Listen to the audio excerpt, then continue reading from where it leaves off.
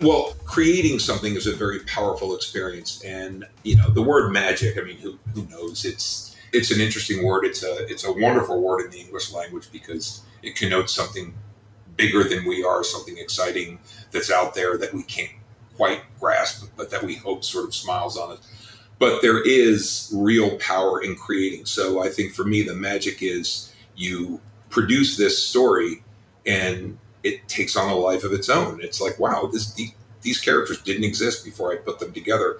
This story didn't exist. Even if it's not a blockbuster, even if it's not a bestseller, I created something from my mind that I put out on paper and organized well enough to where it's coherent.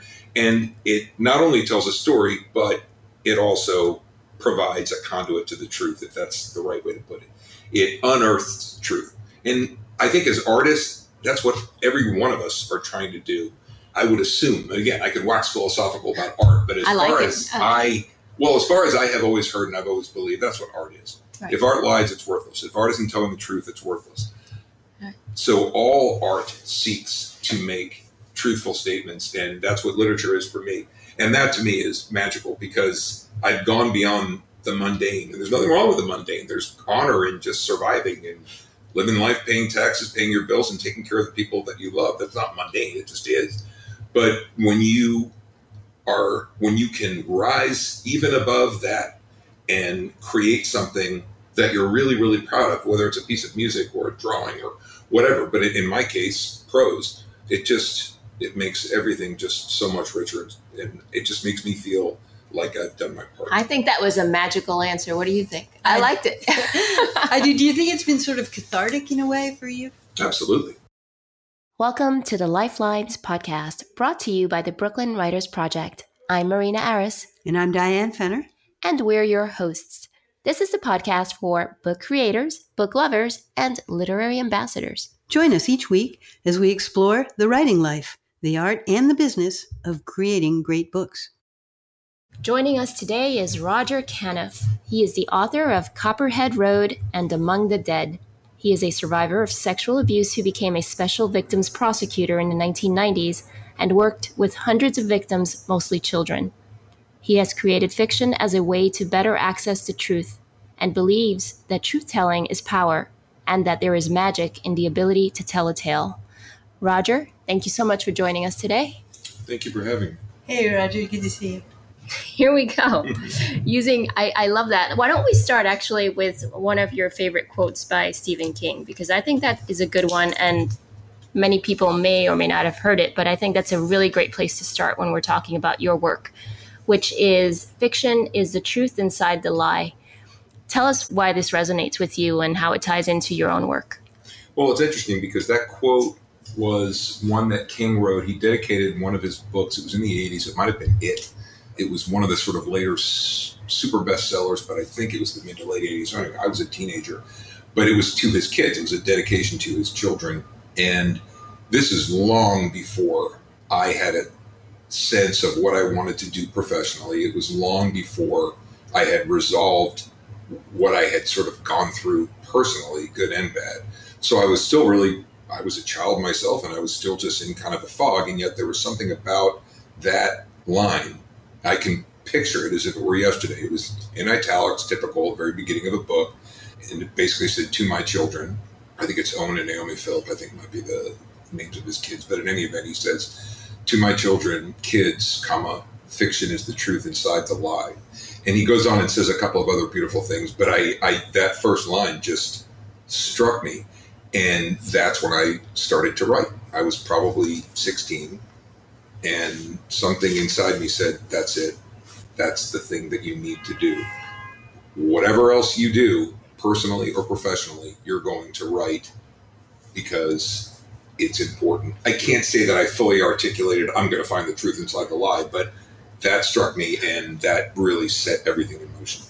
Yeah, I mean, it strikes me as well, but I don't think it's so easy to grasp exactly, right? When you first hear it, the way it sounds, it feels like, okay, he's definitely just said something really deep and meaningful. But when you want to unpack it, thank you.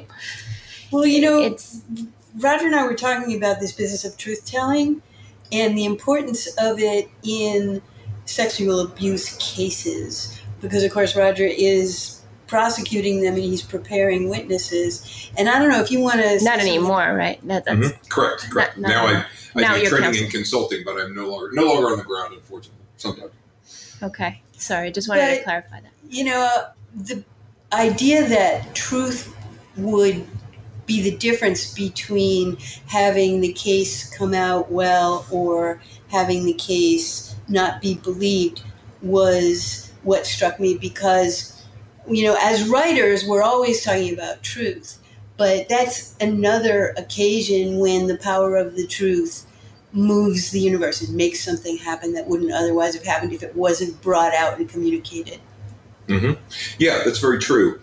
Prosecuting child sex abuse cases and sexual abuse cases in general is something that I was drawn to do very early in thinking about my professional career. Basically, by the time I was an undergrad and I was planning to go to law school, I knew that that's what I wanted to do. The interesting thing is the fact that I am a survivor of child sexual abuse. Honestly, I don't think it has anything to do with it. Now, there may be an army of psychologists that would disagree with me, right. But I really don't. I processed that experience with some great friends in therapy. Obviously, it affected me. Obviously, it drove me. It has shaped me. But my desire to prosecute special victims cases was just almost innate. It was just something I felt that I would be good at. I have a very strong amina. I joke around a little bit of strong feminine side, and I do.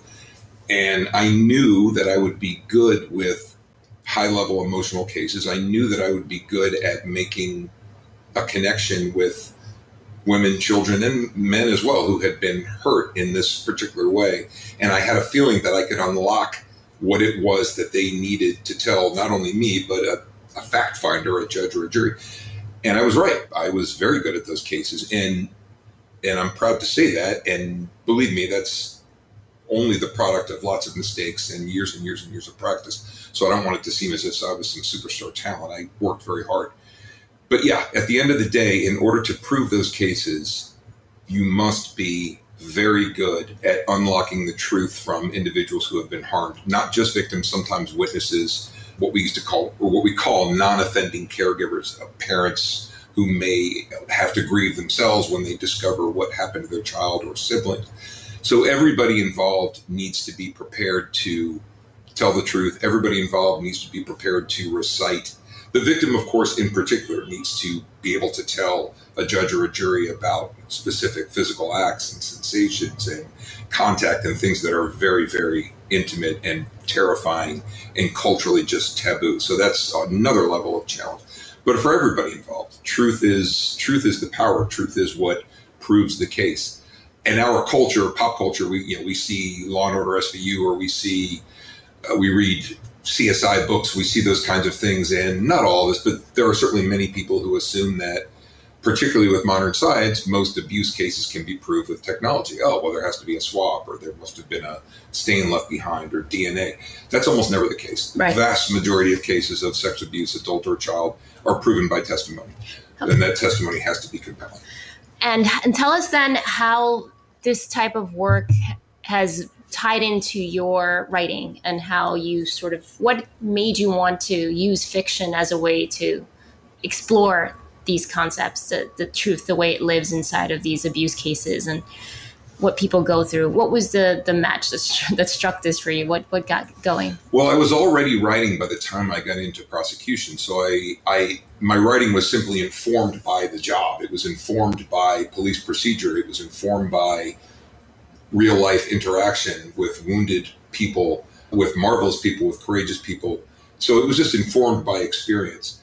And I think I use writing typically to clarify a truth or a group of them that I see in my work. So I see trends within, I don't know if trends is the right word, but I see certain sort of universal like patterns? Truths. Yeah. Uh-huh. There are patterns in terms of how human beings react. And some of this is cultural. I mean, I am here in the United States. I've prosecuted in 2 jurisdictions, but generally I've been in one place.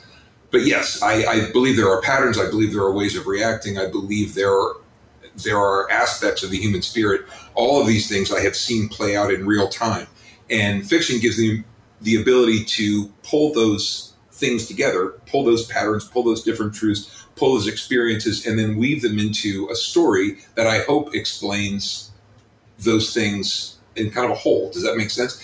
And by the way, I would never assert that I can tell the whole truth in a story or that I can reflect everybody's experiences, let alone a single person's. All I'm doing is producing a story based on what I'm informed by.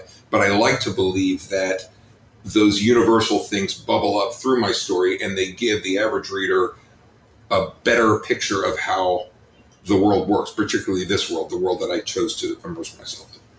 And when people hear it and recognize it as truth, it's because it's connected to something in them that they've experienced or they recognize. Absolutely. Even if they have no experience with sexual abuse, and I certainly hope that they would not, but even if they have no experience with these types of matters, exactly, I think the best stories connect universally because there are aspects of us that are very, very connected. So thank you for suggesting that. But yes, I believe that's true. I don't think that a reader needs to have personal experience in any way with these types of cases or this type of work to appreciate what it is I hope to bring out. Which is, I guess, gets us back to where we started about fiction being the truth inside the lie. And who do you think you wrote this book for? Because we're seeing more and more in the industry when you plan a book, when you write a book, who did you think was your target audience? I mean, Among the Dead, the book that's coming out in September. Okay. That book was based on my experiences in the Bronx, which was, the Bronx is just an amazing place. It's a borough of contradictions. It's got choked urban density and yet marvelous green space. It's extremely poor and yet super brilliant. It's just a very interesting place, and it's an interesting experience being a prosecutor there. It can be a very brutal community, but it can be a very beautiful and very welcoming community. That book was really written for those folks, I think. It was written for the men and women that I worked beside in law enforcement, and it is also written for the people of the Bronx that I was just privileged to know and work with. That's really what that book is about, I think. It's also a book that was more natural for me after almost 20 years in the business, because now I can comfortably say, yeah, I can write crime thrillers because this is what I know. You should write what you know, ideally. Right. What about Copperhead Road? Copperhead Road is a coming of age story. Copperhead Road I wrote for my friends. I wrote for the young men who are still my friends. I'm very lucky, the guys I grew up with. They were the first people that I disclosed to. They reacted so graciously and with such beauty and dignity that I'll never forget that. And they had no training. They had no special insight. Nobody talked about male-child sexual abuse in 1987 when I was revealing it to these guys. So the book is dedicated to them. I used to call them the Boys of Summer. This is, Boys of Summer 1985, which was a little bit before I began to disclose, but it was around the time that they began to understand me. And it's also written for survivors. It's written for survivors of child abuse. And in some way, I think I wrote it in particular for those of us who came up during the time when it just wasn't talked about. Because those kids it's still, frankly, it's not, most kids still don't disclose. But the world is changing, and it's changing faster than even I imagined it would, and I'm glad for that. And it's interesting you say that, right? Because as it turns out, I'm also a survivor of sexual abuse, but I'm afraid to read your book. What would you say to people like me that are afraid to read your book because we are survivors ourselves? I would say take care of yourself and don't worry about that at all. I would say that I completely understand, and that I would never in a billion years encourage you to do something that you thought would give you self-harm. I am proud of that book. I think it is a very good story. But I understand that the subject matter is difficult, and I absolutely get. And in fact, trigger warnings are appropriate wherever that book goes. And I generally do that because I think it's fair and I think it's important. That's great. Diane, anything from... Do you find that there's something, or maybe a couple of different things that are required as preconditions to disclosure? In other words, does a person go automatically with the need to keep their brutal experiences private, and then some condition must occur for them to feel comfortable in disclosing it? Is it something that we can help people with to make them feel comfortable enough, or is it just different for different people? It's probably different for different people. I mean, obviously, we don't have the time. We could talk all day about the process of disclosure. But I would say, in general, the world is becoming a safer, better place for people to disclose, which is going to raise the amount of disclosures. Without a doubt, every single person is different. And there is certainly no standard way in which to encourage people to come forward.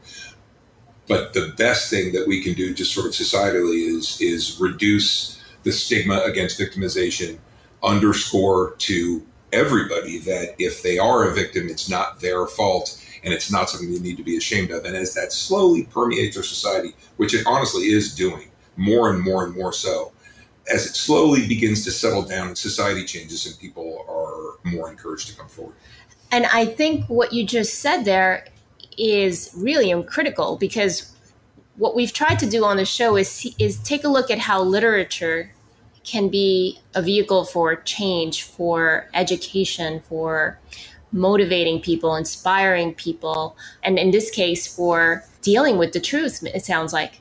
You see, because even though I'm afraid to read your book, maybe I should read your book, right? I don't know if I'm doing myself a disservice. Maybe what we need is more literature like yours that helps people feel like, hey, this happens. This is part of humanity, and this is kind of how you deal with it, and this is how you come out on the other side.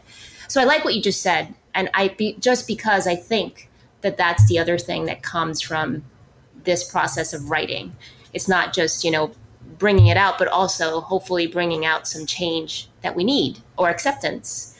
I would guess, and I'm just going to ask you if you have any hypothesis, that there's been quite a lot over the history of civilization, not just ours, quite a lot of this sort of hidden sexual abuse, and that we would all be surprised because the trend now to be more open about it is just kind of the tip of the iceberg. Oh, absolutely. I worry a little when I say this, because as a survivor, and by the way, I didn't disclose publicly. I never said anything publicly when I was a prosecutor, because I frankly thought that people would look at that and say, well, he can't prosecute these cases. He's too close to it emotionally. Right. And they would have been wrong. Right. But I believe, unfortunately, that many people would have thought that. And I was like, I'm not taking that chance. So now that I have become public about it, because it's a part of my life, I hesitate sometimes to say it is absolutely a part of the human condition, but it is. It is absolutely. Right. I mean, the conservative figures that we're getting now that have been replicated again and again from the Centers for Disease Control, ACE studies, you can safely say about 1 in 3 girls, about 1 in 6 boys, safely. And I have a feeling the boy number is probably not higher, exactly accurate. Right. But without a doubt, cross-culturally, every single part of humanity, it is just something that occurs. We don't know what drives it, but it is always present. So yeah, it is. It's a universal experience, and it is shared by so many millions of people. I think we're better off confronting it, and I think we're doing that. I really do. I mean, as pessimistic and cynical as I can be, I am really, really happy that I live in a world that is moving forward so fast in this regard.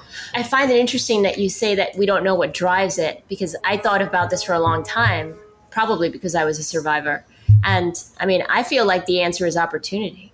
I think that opportunity is the answer, not just for why people abuse kids, but why people do anything that they shouldn't be doing. In a sense. I mean, there's a pathology, though. Yes. I mean, and that's one thing. Sure. I mean, look, again, we don't know. That there is a pathology that seems to exist within certain people, it appears. We used to believe until very recently that most people who abuse kids or abuse anybody sexually, well, that's because it was done to them.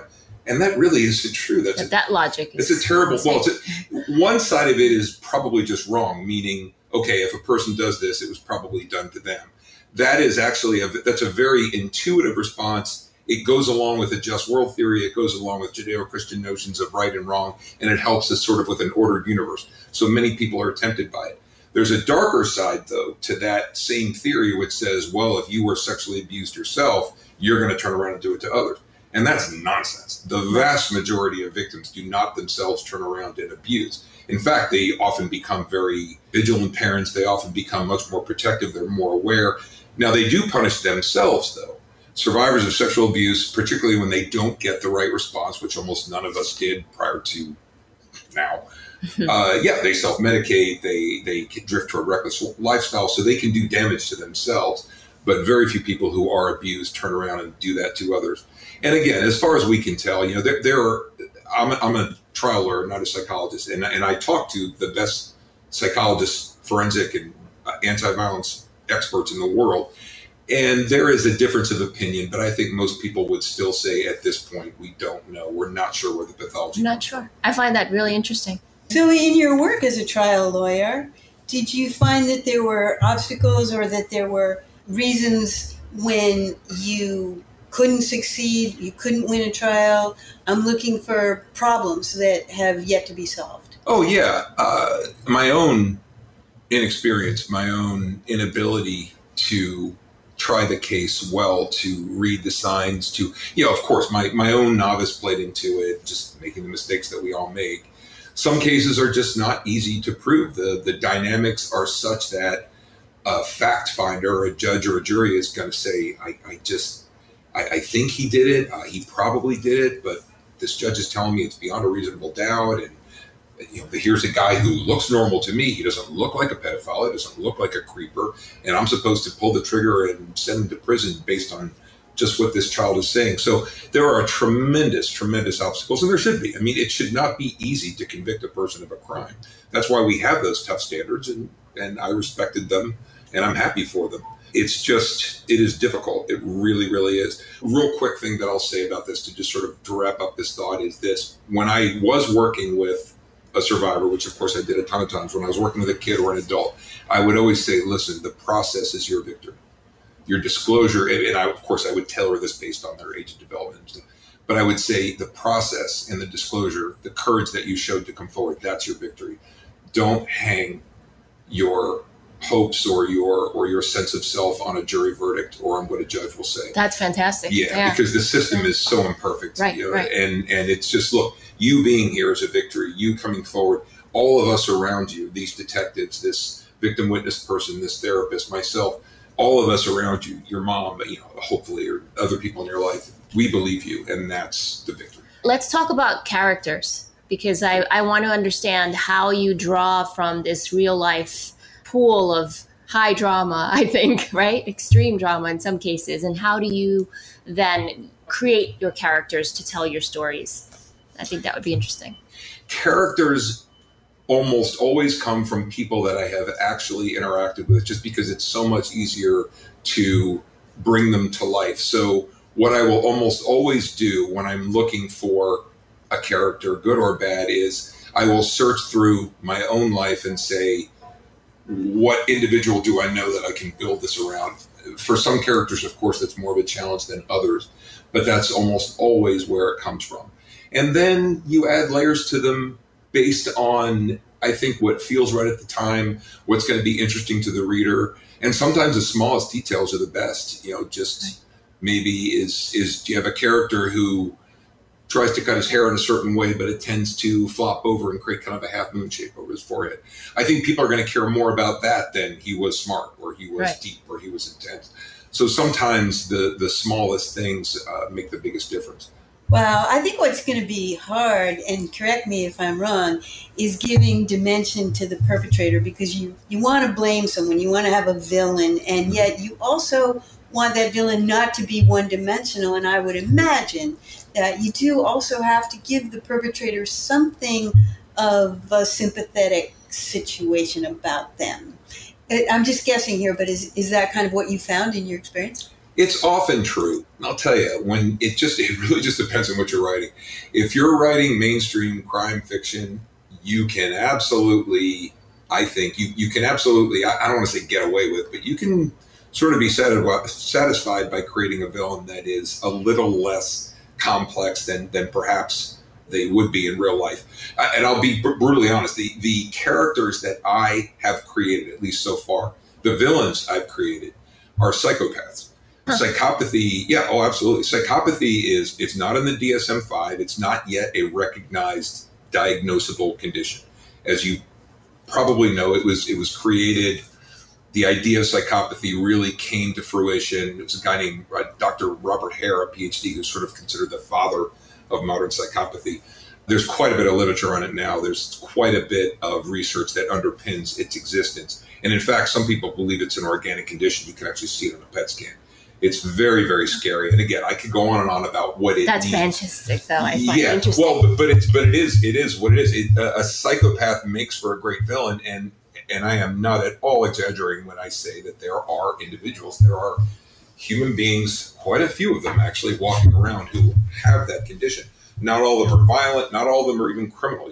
Psychopaths in corporate America, you have psychopaths everywhere. But wait, how is that? Because that makes me think about, there was a book called The Sociopath Next Door. Yeah, so now you've got sociopath and psychopath. Are they one and the same to you? Yes. They're one and the same to you? Well, there are differences in the psychological community, but at the end of the day, most people in general use that sociopathy and psychopathy are interchangeable. And in fact, sociopathy is really going out of favor. Interesting. A sociopath, that's an older term, and a sociopath just kind of described a rule breaker. I think the modern description of that from the DSM would be like antisocial personality disorder or something, which antisocial is one of the feeders to psychopathy. Right. It's usually antisocial and narcissism. Right. And the two ratchet up. And when those personality disorders manifest themselves thoroughly enough in a person, that person can test as, according to the Hare scale and some other things, as a psychopath. So my villain characters have been psychopaths so far. I absolutely would like to create a villain who isn't, because I think there is a tremendous amount of opportunity for that. And I without a doubt, I mean, the vast majority of the mostly men, some women, but the mostly men that I prosecuted were not psychopaths. There were a few that were, I think, certainly diagnosable, but for the most part, they weren't. They were highly flawed, pathologically driven people. And I absolutely think there's a marvelous character in there that I would like to create. It's just that, the first book, Copperhead Road's a coming of age story. That villain, which I believe he's very realistic and very present in a lot of kids' lives, but I didn't go too much into his background. And then the second book, same thing. The second book is more of, it's a page turner, it's a thriller, it's fun. I like it. I think it's a quality, but I haven't yet delved into that. Let's get into the mind of this person and talk about what it is they're struggling with. And I'll be honest, part of the reason I don't do that is because there are a lot of people in that world who are diagnosably psychopaths that tend to lean on all sorts of psychological excuses and create things. That's the other thing. The con never ends. So when That's interesting. The con never ends. I like that. I know. I know, I have a great friend who's a forensic psychologist who works with, she actually treats psychopaths, and she has to do it very carefully. There's a whole regimen around treating psychopaths. You have to constantly interface with the other treaters. You have to constantly check yourself against the other psychologists. Everybody has to, it's very strict. You're almost never supposed to treat them one-on-one because they can be masterful at just getting in your head. I know it sounds cliche. It sounds Silence of the Lambs, but it is absolutely true. And it's they are very dangerous people. They are truly, truly dangerous people, which isn't to say they're not human. Of course they are, but they're dangerous people. So it can be difficult, sometimes impossible, to say, well, how can I humanize this person? They are absolutely human. I would never want to take their humanity away or to suggest that they're not. But their expression of humanity is just tragic and very, very dangerous. And we're still grappling with it. It's changing the course of criminal justice in some ways. Do you have any theories about the best way to deal with it after the trial? You're the judge. What's your recommendation? All you can do really is control the behavior. All you can do with it. If, again, psychopathy, like a lot of things, falls in a scale. Some people, high-scoring psychopaths, there's not much you're going to do. Really, all you can do is put them in an environment and monitor them very closely and provide them with strategies in order to control their behavior so that they will not harm others. But I don't know of any psychological treatment, and I used to be very, very up on this, not as an author, actually, but when I worked for the Attorney General's office, I was in the Sex Offender Management Unit, and we worked with these exact issues. But no, I am not aware of any real treatment for psychopathy. And again, the latest research is suggesting that it is organic, that it is a brain condition as real as schizophrenia, and that if it's there, just keep them away from everybody. Yeah, right. And again, if they haven't done anything, obviously, but there's a legally appropriate way. Once they've committed a crime, and So, but in your book now, in your books, when you're dealing, you said you've written psychopaths. So that means that you've had to draw an arc for them, right? The doing the deed, whatever it is, to potentially being prosecuted and or going through to the final end, whatever that end is. And so therefore you had to, despite not knowing all the answers, that's a big challenge for you as an author, right? Yeah. And I mean, in the first book, there isn't a trial. There's another resolution to the situation. In the second, there is, but it's hard to explain. It's at the sort of, but yes, you absolutely, to the extent that you're going to get in anybody's head, to the extent that you're going to do a POV from a villain or from a character, you end up making choices and you end up taking some leaps. Right. Because what I'm thinking is, how is a reader satisfied with that type of a villain, right? Because what you're in essence saying is, it's a done deal. Either they get prosecuted or they don't, right? But those people are just, they're beyond our scope of understanding in essence. But the reader reading your story has to come away from it with some sort of satisfaction. How do you address how you end your stories? Because think about it, right? I mean, if they get prosecuted, there's some semblance of justification, right? In that type of a story in crime, I'm imagining that readers want the juicy details, what happened, and then the whole incident. How do you deal with what happened, and how do you get to justice? And then the final act, do you or don't you get justice? And I would assume in your books, I don't know, Diane, there's justice. There's justice. There is a. Do they have to have justice? There is. I don't know that they have to. In my stories, at least, I've actually written 3. The second one I just kind of put on the shelf. Conversation for a different time, but the 2 that are out for public consumption, there is a denouement, there is a resolution that I think is satisfying to the average reader. I don't think that's necessary, though. I think you can produce beautiful art with an ending that is, like life often is, uncertain or unsatisfying. Like the movie Seven? Correct. Did you see Seven? That was marvelous. To this day, I don't want to see it again, Marvelous. but I still remember the feeling. Right. Did you see it, Diane? No. Oh, this movie it just drives you down into this dark hole, and it leaves you there. That's it. That's where you stay at the end of it. But it's marvelous art. But it's a fantastic film. Absolutely, the tension, the suspense, it's a film, so the cinematography and the whole bit. But that's what it makes me think of. Yeah, and I think that's important sometimes because again, that reflects life far more than a neat beginning, middle, end. I just also think, though, that in American literature, particularly the kind of fiction I write, I think resolution is important. In a way, I think, life is bad enough. If I want to read a book, sometimes there's a little bit of escapism. I want to tell a truth. I want to write beautifully. I don't want to produce, pulp. But I don't mind producing stories that have a relatively satisfying ending that I think most readers would enjoy, because I think sometimes that's important, and I think there's a value in that. Well, let me just get this in order. The first book, Copperhead Road, which was amazing, it was an Amazon breakthrough novel, or you were a quarter finalist. I'm looking at my notes. Yeah, exactly. Yeah. And then so that's Copperhead Road. The second book, Among the Dead, has been out. It has not. It will be released in September of 2018. I'm publishing it through a small publisher, Waldorf Books, out of Grapevine, Texas, and they are producing the book. They will release it September 15th of this year. And where can people get that? It'll be in Amazon. It'll be Ingram. It'll be all over the place, and we were hoping to get it into some major bookstores as well. But without a doubt, Amazon Ingram will have it beginning 9/15/18. All right. I just wanted to kind of get the background and the context set. Thanks. All right. So I think we really did cover a lot of the truths. Let's talk about the magic and the ability to tell a tale. Let's talk about what is that for you? Well, creating something is a very powerful experience. And, the word magic, who knows? It's an interesting word. It's a wonderful word in the English language because it connotes something bigger than we are, something exciting that's out there that we can't quite grasp, but that we hope sort of smiles on us. But there is real power in creating. So I think for me, the magic is you produce this story and it takes on a life of its own. It's like, wow, these characters didn't exist before I put them together. This story didn't exist. Even if it's not a blockbuster, even if it's not a bestseller, I created something from my mind that I put out on paper and organized well enough to where it's coherent. And it not only tells a story, but it also provides a conduit to the truth, if that's the right way to put it.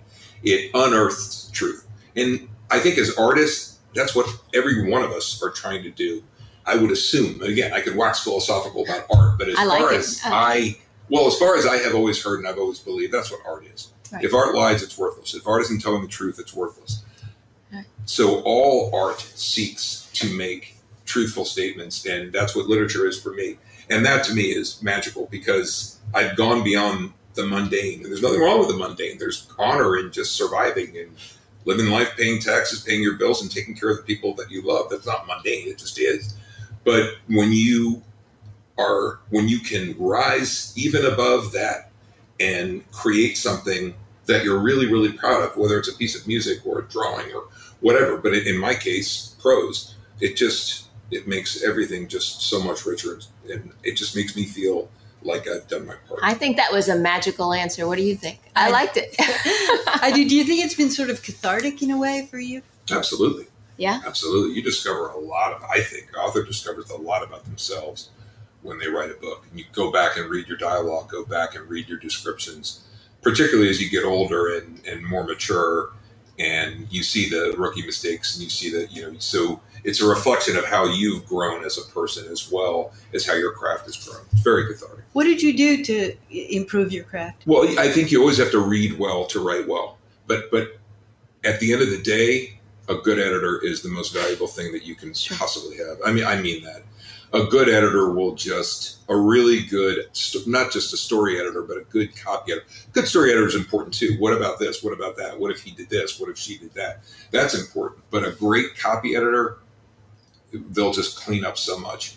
That to me is the real key. Find the right man or woman to work with who really, really edits beautifully, and your stuff will stand out. And I know some really marvelous, talented writers that have not yet gotten that, and it's just you can tell you can tell that the work can right be because there isn't enough of a flow. There's distractions. There's things that pull you out of the story, and all of that stuff can be smoothed out by a good copy editor. You have to invest in that. So how did you find yours? Well, I'm not sure if I've found a singular one yet. I've worked with some very, very good ones. Right now, there's a woman out of Chicago I'm working with who I'm really, really happy with. There are a lot of things that you need. You want to find one that is comfortable with your style. You also have to be comfortable with their style. Are they Chicago manual, or are they another type? There are different ways of expressing numerals and things like that. So, and you want that to be consistent in a book. Ideally, you probably want it consistent within your genre bank of right within your genre and within your personal bank of literature. So it's kind of a long process. And I've worked with some that were wonderful people, but just not all that great. And it's, you can really, really tell the difference when you find the right one. So the way I find it through other writers. Uh-huh. That's why I love this group so much. It's so valuable because the more you interact with other writers, the more that insight bubbles up. Right. The Brooklyn, we didn't mention that you're also a member of the Brooklyn Writers Project now. So that's true. We're happy to have you, Roger, to be a member of the group. So I want to take this a little bit in another direction for a second, but the Me Too movement is very much in the headlines these days. And I wonder if that's some sort of a natural extension, or if that is sort of a near cousin of the kind of work that you're doing in child abuse. And in particular, I read an excerpt at the Brooklyn Writers Project when we were workshopping our work, and I read an excerpt of yours where you had a character named Alex Greco that I just loved. And the reason I loved it is because at one point he's a detective, and at one point he's describing a person, and he says, well, there's some question, maybe she's a prostitute. And someone in the room corrects him and says, you mean a woman used in prosecution? And this detective immediately accepts the correction and says, yes, I mean a woman used in prostitution, and then never again refers to her as a prostitute and continues to use the phrase a woman used in prostitution, which I thought showed tremendous sensitivity and insight in a male detective, and made me like the character, and also made me start to think about the bridge or the connection between child abusers and people who are abusive of women, adult women. Does that seem to you like it's connected, like it's almost... Oh, yeah, it's absolutely connected. Another thing that I think researchers are discovering is that the pathology that underpins interpersonal violence, particularly sexual violence, tends to cut across the board. So a person who abuses, you can have a preferential child sex offender who has a preference for a young child or something. But we often see that a person who abuses children sexually will also opportunistically abuse an adult sexually. So the pathology is often the same. And I definitely think the Me Too movement is the latest manifestation of a tired and often victimized population just saying enough. We've already seen this. The women's liberation movement of the late 60s, early 70s kind of coincided with the crime victims movement of around the same time when crime was spiking through the 80s. Those two movements sort of coalesced. And when it came to sexual abuse, rape, adult sexual abuse, and child sexual abuse, those movements kind of came together around victims and pushed their way into the system and said, we demand to be treated better. And I'm glad. I mean, thank God for that. And that's where that exchange that you talked about, I appreciate you saying that. That exchange comes directly from life. I have been guilty of using the word prostitute, and I have had wonderful, almost exclusively women, but wonderful women in the anti-violence movement who have schooled me and shaped me over the years and said, Roger, just mind your terminology. Almost no women enter prostitution without being forced into it. And again, I don't want to get into the whole thing of our sex workers allowed to do what they do and do they have autonomy, because many people believe that, and I'm not challenging that. But we do often find, at least in this culture, that the word prostitute is really unfair to assign to a woman or a man or a boy or a girl. You're almost always dealing with somebody who has been forced or led into the profession, is being controlled by a pimp or somebody like that. So it's so much better to just use language that's sensitive. And it really does work. You get it into your head and you realize it and you adopt it, and then you move forward and the response just gets better. But thank you for bringing that up. All right. So we're almost out of time, but I did like something that I found on your bio, and I'll read it here. And then I'll ask you how this ties into your work, because I think in some ways it might be I think what I read is the result of what you've seen in your line of work and what you've seen through the process of creating books based on your line of work. Mm-hmm. So what you wrote was, lately, my most tempting image of God is one of a frustrated artist and the cosmos a palette. And I could be stretching, okay? Maybe, that means nothing at all to like what I said it was, but I think you should elaborate on that, because I think that victims, non-victims, whatever, we all have a belief system. And sometimes our beliefs or our moral compass comes into play. And sometimes we find ourselves living in a world where we all ask the same question: is how is it possible that there is a God and these things happen? Mm-hmm. And then you branch off into people who believe, like you, that there is a God, and people who are not so sure because of what they've seen. Right. So I don't know if I'm drawing too strong of a connection here, but... No, it's a very fair question. And the way I put it, I should give attribution to that image, because I think it might have been Gore Vidal, it might have been Vonnegut, but I had heard that, not the exact way that I put it, but I had heard that sort of way of describing God. It's a tempting place to go for some people. Obviously, for a traditional Judeo-Christian believer or any of the Abrahamic religions, Islam, Judaism, Christianity, to be really doctrinal is to believe in an omnipotent, omnipresent God that is all-knowing and all this stuff. So it's really kind of heretical to imply that God is less than all-powerful. But that is what I do. That's one image. The other very, very strong tendency I have to view God as a deist, and I have very strong deist tendencies. I believe in a basically benevolent creator. I believe in a force we can't even imagine that created the universe. But I'm very, very tempted to believe that figure does not interact with us or have an interest in our daily life the way that many religions have taught us, including mine. I grew up Roman Catholic, and I continue to practice as a Roman Catholic. And nevertheless, I go back and forth between, I think God is decent and genius, but disinterested in day-to-day human affairs, or I believe that God is himself, herself, itself, struggling and trying to accomplish something else. So that's just kind of where I'm poised.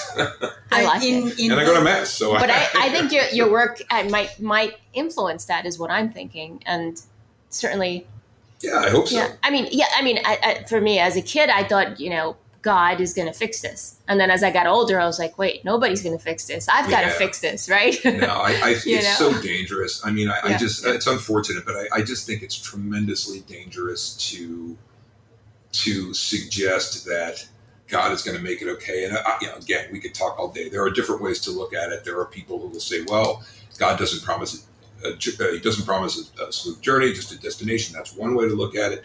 So I guess at the end of the day, everybody has to make peace or not, or walk away and say, what I am going to deal with is what I see around me, and I'm just not going to deal with it. I find that unsatisfying. I don't like atheism, not because I don't respect it or people who are atheistic, but to me, it's unsatisfying. So I'm like, okay, I believe there's something out there. How can I make sense of it? And you're right. When in particularly with the why do bad things happen to good people, that age-old question, it's just an incredibly tough one to wrestle with it. But I continue to.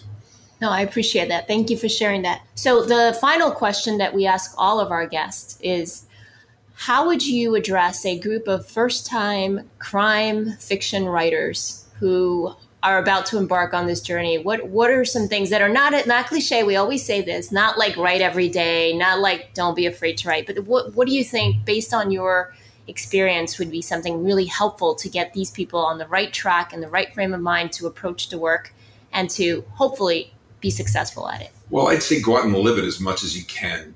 And by that, I don't mean tempt fate and get into a dangerous situation. I don't mean that at all. But to the extent that you can involve yourself in the work, and this too is difficult because getting close to crime is a difficult process emotionally. Not everybody's ready to do it. Not everybody's cut it out for it. But I think ideally, I mean, if I'm just going to be blunt, if you want to write crime, you got to know crime. And if you want to write survivors and victims, you need to have been around them, at least I think, in order to do it most satisfyingly. And we don't want to be exploitive. I'm not going to walk up to somebody and say, hey, I'm writing a book. I understand something bad happened. You're willing to talk to me about it. Right. But I do think it's appropriate to say to somebody, if you're aware of somebody who's been in that situation, to say, I'm looking for a creative inspiration. I admire what you went through. Are you willing to share that with me? You don't have to. I think there are ways of approaching it. There are also ways of involving yourself in the system. There's always a need for volunteers. There's always a need for people to assist in hotlines and in all sorts of victim response and survivor-centered treatment. So there are ways to involve yourself. Again, I'm not talking about lurking around at night and seeing what happens. But I think if you're going to write crime, it's important to understand it and to understand the responders. So I do think you have to do it in the right way. But I do think it's important to reach out to victims, witnesses, and responders and see if you can forge relationships and see if they'll do a respectful interview with you and see if they'll share their experiences with you. The reason I write crime is because I was in that business. I was a DA. It just happens to be something I know. But there are marvelous, marvelous writers who come from other professions and still do it very, very well. But I would guess that almost all of them find a way to become a little bit a part of that experience just so they can get close enough to it to see what's going on. That would probably be my flat out most straightforward first thing that I would say. Fantastic. Thank you for that. Thank you so much. The final part is, and you did mention it, where to find your books. So you said your books are on the one that's coming out in the fall, and then the one that's already out, Amazon and Ingram. And correct. Amazon, Ingram. There's a marvelous distributor I just started working with. It's called Dark Frog. So it's DARTFROG, darkfrogbooks.com. They're also, actually, with Copperhead Road in particular, they are working successfully to get that book into independent bookstores nationwide. So to sort of get it moving. But in the meantime, it's through Dark Frog, it's available, through Amazon, it's available, and through Ingram Spark, it's available. So the book is easy to find. If you Google Copperhead Road, you're most likely going to come up with Steve Earle's brilliant 1987 recording, which is actually what I based the title on. But if you Google Copperhead Road and put my name beside it, it'll come right up. Thank you. Thank you very much, Roger. Thank you both. I think this is an honor. Thank you. And now it's time for the On the Hook segment, where we have an author read excerpt from one of their books, and we're with Roger Canaf. He will be reading from, take it away, Roger. Thank you, Diane. This is from Copperhead Road. Chapter 1, August. I am a child of denial. From the age of 6, I learned to be terrified of the truth, and that the lie was the best friend and most sensible implement I had with which to chip away at the day-to-day existence that made up my life. There was no time for reflection. Reflection involved reality, and reality was no friend of mine. It's not as hard as one may believe who hasn't had to do it. I'm talking about the separation we make between what is and what should be. But I'm also talking about the acts themselves. Yes, the acts he made me perform and the acts I then committed. It's not as hard as one may believe who hasn't had to do it. That is the great lesson of my life. I have seen and taken part in acts of violence, bravery, hatred, chivalry, perversion, and perfect evil. Acts both heroic and demonic. And the common thread that ran through all of them is that they flowed from the actor in a way that was surprisingly easy, surprisingly natural. This is the story of a haunting. It's not a haunting of the supernatural variety, unless we define the more mystical aspects of the human form and the often suspicious weight of circumstances as something supernatural. A ghost story would be easier to tell, as the material and the countryside that surrounds my Virginia town is rich and plentiful. But we were not haunted by a ghost. We were haunted by a demon that was encapsulated in a living, breathing human being who subjected real horrors on real people for a very long time. My unfortunate fraternity of fellow victims and I were directly affected, but no less than an entire town was truly haunted while he was among us. We sheltered him. Silence was his greatest protector, and the town slept willingly, if unwittingly, as he did his work here. This is the story of that tribulation, the stones we overturned, the corpses we unearthed, the silence we finally broke, and the people we left behind. It's a story that I can only tell through the haze of memory and the dimness of time. The tingling nonsense and angry lust of my own adolescence speak to me most clearly through the musical icons of my time, the menacing snarl of Billy Idol, the aching chirp of Madonna, the insouciant drawl of John Mellencamp. I was 17 then, and although it's both painful and funny to reach back there, it is even more difficult to do it honestly. The fortunes of community are tied closely with that of its children, even in this transient age. Like any organism, a community grows and changes, both suffering from and responding to infection and disease. Some surround and engulf, some die, some regroup and fight back. In the sweltering August of 1984, ours begin to explode. That's all for today. Thank you for listening. If you liked today's episode, please leave us a review. It'll help us keep bringing you great content. For show notes, upcoming events, and to participate in the Brooklyn Writers Project community, head on over to our website at www.brooklynwritersproject.com. Questions or comments? Send them to contact@lifelinespodcast.com. We'd love to hear from you. Lifelines, the Books podcast has been brought to you by the Brooklyn Writers Project. Music for this podcast has been provided by Anthony Nuda of Noble Sense Productions.